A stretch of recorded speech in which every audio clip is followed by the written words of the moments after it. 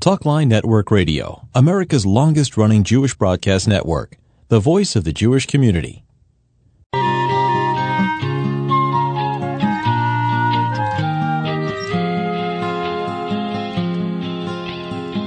are we gonna do with our children?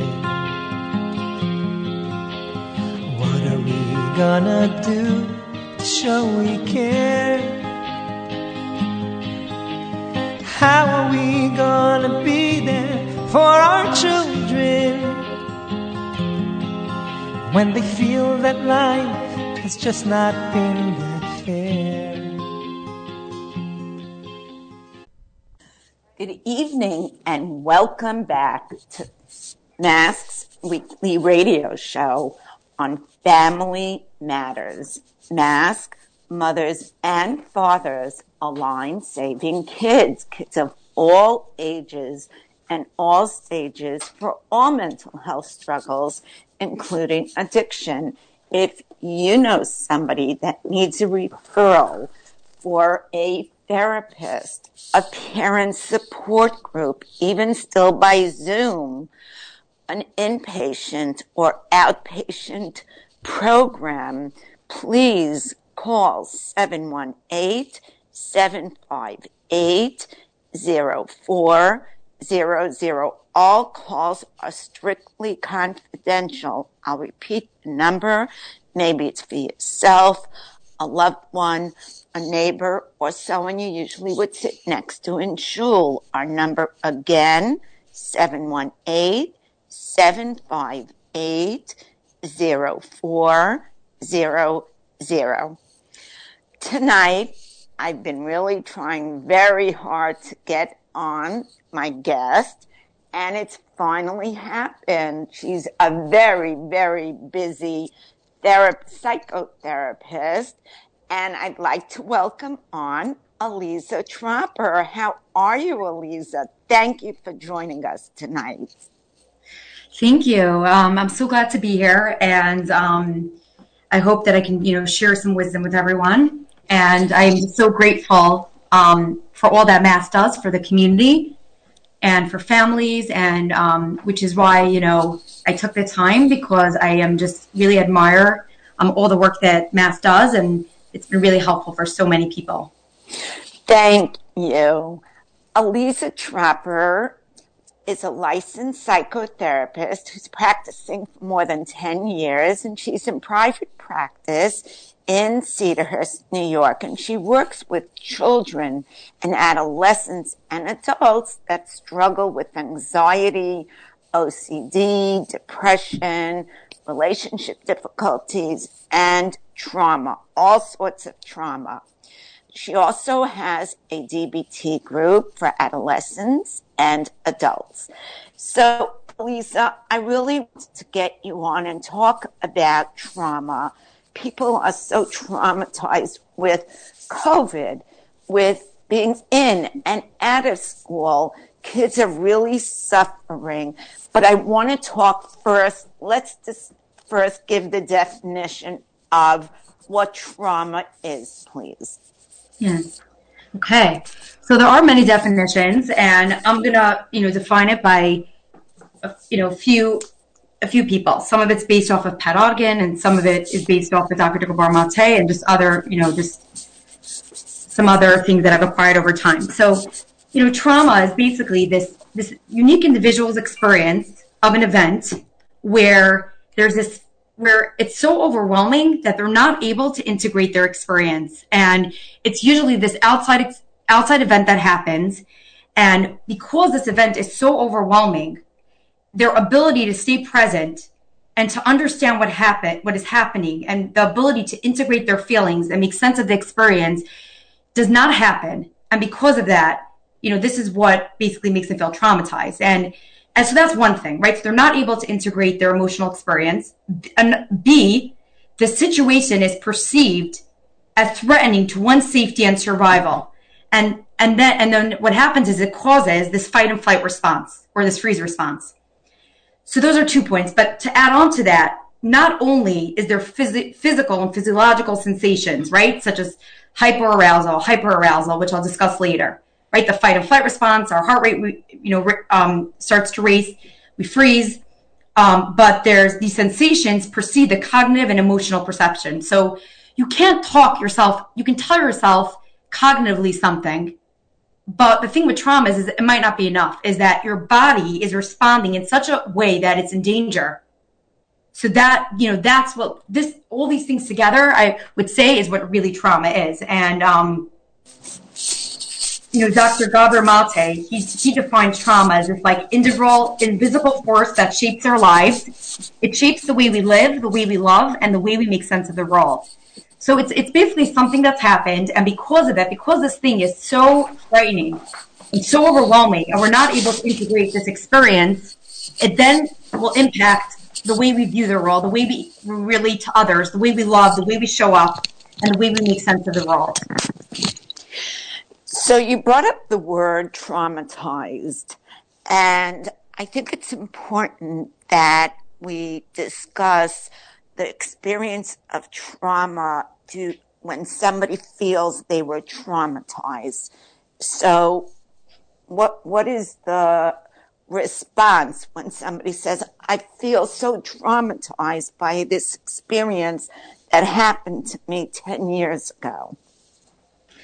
So let's define that for a moment. So the DSM, will define that for us, so a lot of people could go through trauma, but not necessarily be traumatized, right? So the DSM defines PTSD, okay, very, very clearly. And it says that you have to have been exposed to a traumatic event, okay? And a traumatic event means that it involves death or threatened death.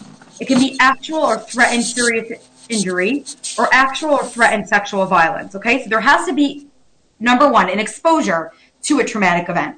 Then you also have to, and this exposure could either be you could have been directly exposed to this traumatic event, or you could have been a witness, or you even could have heard about this, and repeated hearing of details can also, let's say traumatize a person. Or a loved one can have some sort of traumatic event. So that's what it means by exposure. It doesn't have to be direct. You don't have to be directly exposed. So here's the criteria, right? So if you're traumatized, this means that there is some sort of, number one, traumatic event. There is some sort of exposure. Then there are certain other criteria. So there's intrusion, okay? Like those are flashbacks, nightmares, and other physiological symptoms. Okay, and there has to be one symptom of intrusion in order to meet criteria, to be avoidance. And that means that you might avoid any cues that remind you of the traumatic event. You might avoid thoughts. This is why people can't recall details of the event. So there's also avoidance. And then there's another set of criteria, which are changes in cognition and mood, which is basically, you distorted sense of blaming yourself, the world, other people. There's this lack of interest in doing things. There's negative beliefs and expectations about yourself, about the future. And there has to be two symptoms of changes in cognitions and mood. And there's also another criteria where there's increased arousal and reactivity, like anger, hypervigilance, and there has to be two symptoms. And all these symptoms need to be for a month, and they also need to cause significant distress and impair functioning in their lives. So this is how the DSM defines traumatized, PTSD. So I'd like you, just for my listeners that may not know what DSM is, if you can just define that for them, please. Sure. So it's a book, the Diagnostic Statistical Manual, that goes through all different disorders that really help us understand, what people are struggling with. So it's just like a book to look up to understand, therapists and psychiatrists and psychologists use this as a way of diagnosing. Correct. Thank you. So I really want to bring up that untreated PTSD from any trauma is, not likely to just disappear and can come to the person in other ways, like chronic pain or drug use to self-medicate. Can we start first to talk about young children? How does it appear in children trauma, and what should parents look out for? Sure, yes. So, you might suddenly notice a kid in school, or suddenly there's like this sudden behavior change. They're unable to learn. They're not thriving. There's aggressive behavior. And this is a sign, you know what? Something might be going on here. And for children ages 0 to 2, it's going to look more like a baby who can't stop crying. They're screaming excessively. They might have poor weight, poor appetite, low weight, digestive problems. They might have memory problems. They might demonstrate very poor verbal skills. So that's how it's going to look when it's a very young child, ages 0 to 2. For older children, you might see a child that's suddenly developing new fears. They're not sleeping well. They're having nightmares. They're unable to learn in school. There's decline in their schoolwork. They're unable to concentrate. They might be complaining that they're having headaches, tummy aches. They're irritable. They're angry. They might even have like separation anxiety. There's sudden sadness. So if you start to see that your child is like the sudden change in them, this might be a clue that something more is going on here. Children don't just suddenly, stop wanting to learn or stop wanting to play or stop wanting to socialize. So these are some things you might want to look out for. And it is reversible, the PTSD in children. Isn't that correct? Of course, yes. So I want you to give hope to parents whose children do have trauma at a young age or had trauma. How is it beneficial? Why is it beneficial to go to therapy even if something happened years ago? There is really, being able to, part of really healing from trauma is being able to make sense of their experience. So for young children, they might have to do that through play therapy, and to make sense of their experience and be able to play it out and be able to process it. Otherwise, what ends up happening is if you keep reliving the trauma, you keep living as if it's happening now. Your body keeps living as if it's happening now, and it could really affect the brain and the body. Would you like me to talk more about? Yeah, talk about how the brain, what happens to the brain when the person is traumatized, and how it affects, the impact on the body it can have. Okay. So let's first talk about the brain, okay? Let's separate it. So the impact that it has in the brain is that, first of all, I want to just explain something, that there's really 3 parts of the brain. You have to understand the brain to understand how trauma is impacted. And there's the frontal lobe, which is like the thinking part of the brain. That's the part of our brain that problem solves, remembers events. That's where we express ourselves verbally. And then there's the limbic part of the brain, which is where the amygdala is. And that is our nonverbal part of our brain. That's the part of us that experiences our emotions. It's our relational experience with others. It's where our gut is. It's where we actually store traumatic memory. Okay. Then there's the third part of the brain, which is the brainstem. That is where our instinctive responses are, such as that regulates hunger, breathing, heart rate, sleeping. And what's shown is that brain scans show that when we remember a traumatic event, what suddenly happens is that the frontal brain, our thinking brain, completely shuts down, and we get overwhelmed by feelings and impulses instead of actually recalling the events, right? That's why we don't remember what happens. And then what starts to happen is that the limbic system responds to these memories with increased activity. Okay, so especially in the amygdala. The amygdala is part of the limbic system. That's the part of our brain that's a smoke detector, okay? And it will it will let the body know, it will sound off an alarm as if we are in danger now. So it will let the reptilian part of the brain, the part of our brain that regulates hunger, breathing, our heart rate, it will then set that off, and suddenly there'll be this increase in our heart rate. We might stop breathing, we might hyperventilate, our muscles might tense, or we might have feelings of numbness.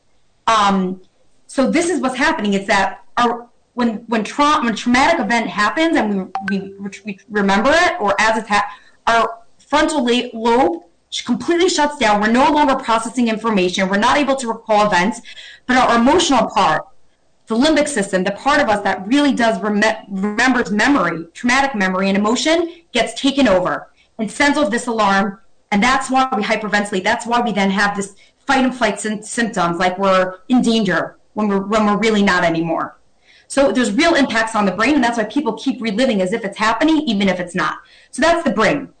Now, would you like me to talk more about what's happening in the body? Yes, please. Okay. So what happens is that we all know, okay, so obviously I said before that the body's impacted with fight and flight and sensations, but I want to speak about this point that, we all know the body keeps score, right? That's over Van der Kolk, right? He talks about this. Right, and I'm just going to interrupt and let everyone know that is a book. Everyone that wants to learn more about trauma, buy the book. The Body Keeps the Score. Thank you. Sure. So what happens is that when we have an event, okay, our body remembers something. And even if we cognitively don't remember. So there's something called procedural learning, okay, which I want to explain this because this is exactly why our body remembers. Procedural learning is this idea that we remember things without even certain things without thinking. For example, riding a bike, right? Once we learn how to ride a bike, we don't have to think about it 10 years later. Or driving a car, right? It becomes automatic, right? So that is called, that is like implicit memories, okay? Now, explicit memories, okay, like those are more things that we have to cognitively think about, like trying to remember a formula or trying to remember a phone number. With trauma, our procedural learning, our implicit memories, okay, like the automatic behaviors are still remembered. So even if we are currently not anymore in danger, our body automatically remembers how it was and responds to the situation in this state of, I need to be prepared for danger. It feels as if it's happening, as if we're back in the past and we need to now defend ourselves. Our nervous system becomes prepared for danger because of procedural learning. Because even if we don't cognitively remember something, automatically our bodies do, and it's ready to be prepared for danger. And it remembers, even if currently it's not. So this is really what's happening, and this is why people, their nervous system responds in this way, because it remembers, and it stays there, and they're automatically responding today as if it's happening, even though it's not. So because of these implicit memories and procedural learning is why the body keeps the score. So there are three types of trauma. There's the acute trauma that results like from a single incident. There's chronic trauma, which is repeated, possibly abuse. And then there's complex trauma, which is multiple traumatic events that, go layer upon layer. Let's, divorce, a loss of a parent. You want to discuss the difference between those kind of traumas and a car accident? Yeah. Attachment trauma versus a regular trauma. Mm-hmm. So it's a really, really great question. Because I think people often get confused by that. Is that you can have, right, they call it like little T traumas, big T trauma. So a person can have the big T traumas are like those natural disasters, a car accident, right, sexual abuse, and those are very, very clear, right? Like, okay, like these will often cause people to, develop PTSD, not always, but some.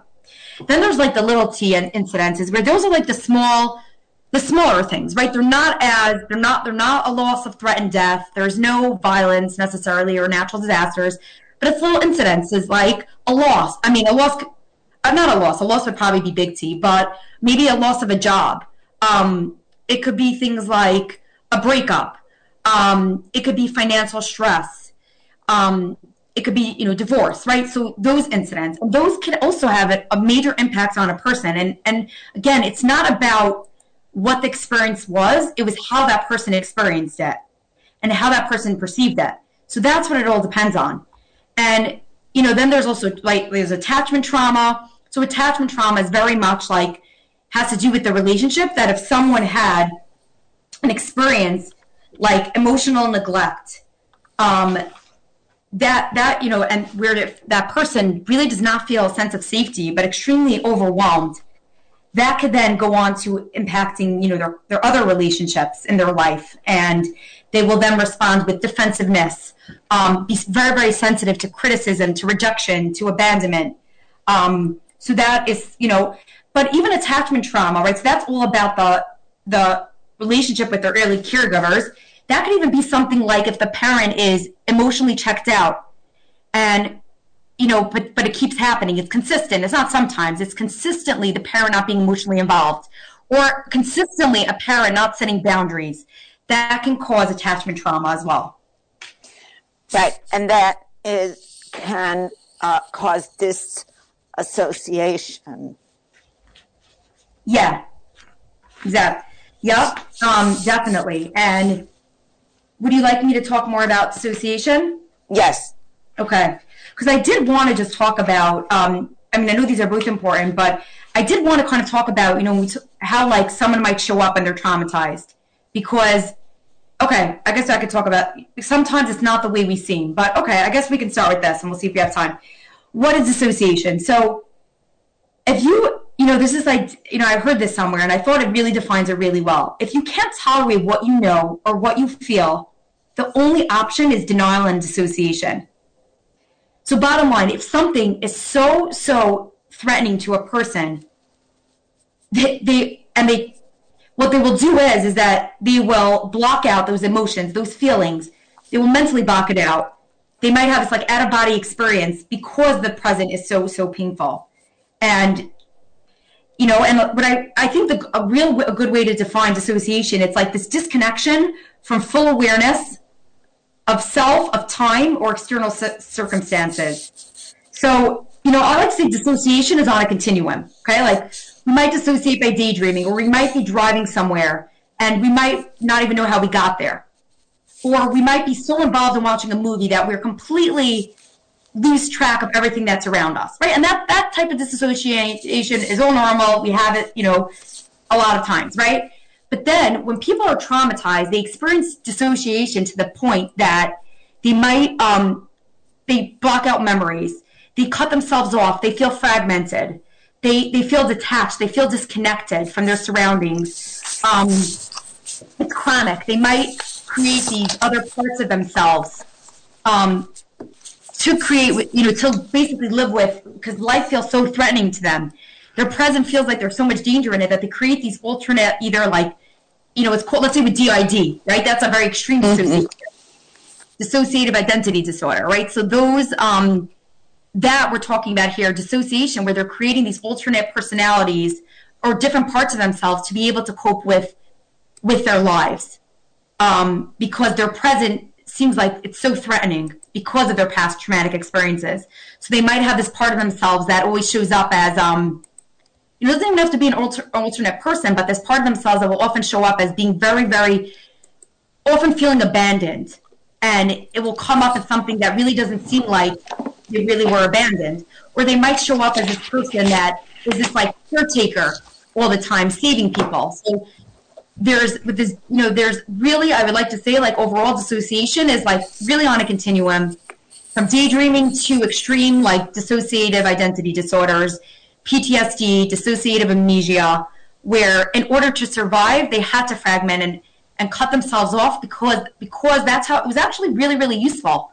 Because the present was so frightening and so scary and so threatening, in order to make it through, they had to shut off from where they were. So it's actually a fabulous coping mechanism. But then what happens is that then when they're not in danger anymore, they keep living their lives that way. Disconnected, passive, numb. So that's how I would really just like summarize it. I'm wondering, Elise, if you can describe the best, the most effective treatments to help people heal from trauma, please. Yeah. So there are definitely many. There's no one way. People find many different things helpful. I'll start with, there's the TFCBT, trauma-focused cognitive behavioral therapy and prolonged exposure. That's all about like exposing yourself to the narrative and your story and looking out for, cognitive distortions. And then there's, the way that you think about the experience. So you're trying to change those beliefs and those thoughts. Then there's EMDR, which is eye movement desensitization and reprocessing. And that is all about, if someone is emotionally charged in current situations, they will look back at those current situations, look back at negative beliefs that are tied to that, look back at patterns, these neural pathways that have been created. And then at the same time, they use bilateral stimulation, which is, moving the eyes back and forth, which has been shown that it could be very effective. It's the same thing that happens when you sleep, which is where, memory processing happens. Then there's somatic and sensory motor. And that very much is a type of therapy that's used with the body, used with sensations, because as we know, the body remembers, and being able to get past it with somatic, going into the body, staying present while you're going through that traumatic experience, being able to stay present with the body and be able to move past those sensory motor and all those sensations and impulses that the body wants to do. Yeah. Right. So again, Aliza, let's maybe give some tips for parents with young children, what to look out for again, please. Yeah. So I definitely think that if you see that your child, if there's a big change in your child's behavior, and this might be a sign. And like I said before, with young children, they might suddenly have this change in behavior. They might be aggressive. They might be withdrawn. They might not be able to learn, not be able to concentrate. When you see that, I would really reach out to a mental health professional. I would talk to your child. If there was anything going on, if they're at the verbal stage, really talk to them, and and really just trying to understand anything happened. You can talk to mommy about if anything can happen. And that's why it is very important to talk to our children about like appropriate touch and inappropriate touch, and even asking your child, did anyone touch you? And really being able to have these conversations with our children, and really then getting going to a psychiatrist, getting evaluated, going to a therapist, are really ways that we really can help our children. But I think by being able to speak to our children about what safety is, what safe touch is, these are things that can teach our children and really, hopefully, really prevent some terrible things that end up happening to people. If we can educate our children about this. But I just want to leave off with one more thing is that, sure. Often people will have a friend or a person that they know, or a therapist might have a client and that comes in and has all sorts of symptoms. They're having attacks. They're struggling with addictions, eating disorders. They say they feel numb. They say they feel hopeless. And you're like, what is going on here? Right? There seems like there's so many struggles and so many challenges. Because we didn't necessarily speak so much about the adults, is that this is a sign that something more is going on here. And this is why having a trauma-informed care is so, so important. Because if you see someone that's struggling with feeling hopelessness, that has so much shame, they're mistrustful, they're hypervigilant, they're having chronic pain, we talk about that they're always hypervigilant, they always feel emotionally dysregulated, they always feel emotionally overwhelmed, they're struggling with, insomnia. This is a sign that something more is most likely going on, and there's very, very high chance that there's trauma there. People don't just show up with all sorts of symptoms like this. And, it's been said, we don't, trauma, as someone Harvey says this, that trauma survivors have symptoms instead of memories. And I think that's exactly it. Absolutely. And that's what it is. They might not be able to recall things, but if they're showing up with all these symptoms, this is a sign that they've gone through something, that they're traumatized, they've gone through trauma. And this is something we really want to look out for as parents and as educators and as a therapist, as any human being. Well, thank you, Aliza Trapper. Thank you for being on. We're running out of time. I hope to have you on again soon. Okay. Thank you. Thank you so much for having me. And I hope that, if this can even help one person, then this will go a long way. So thank you again. Okay. And I want to wish everybody a very good evening, a beautiful Shabbos. And always remember, hang in, hold on, and virtually for now, hug tight.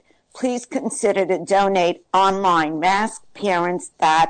org so we could continue with our programs.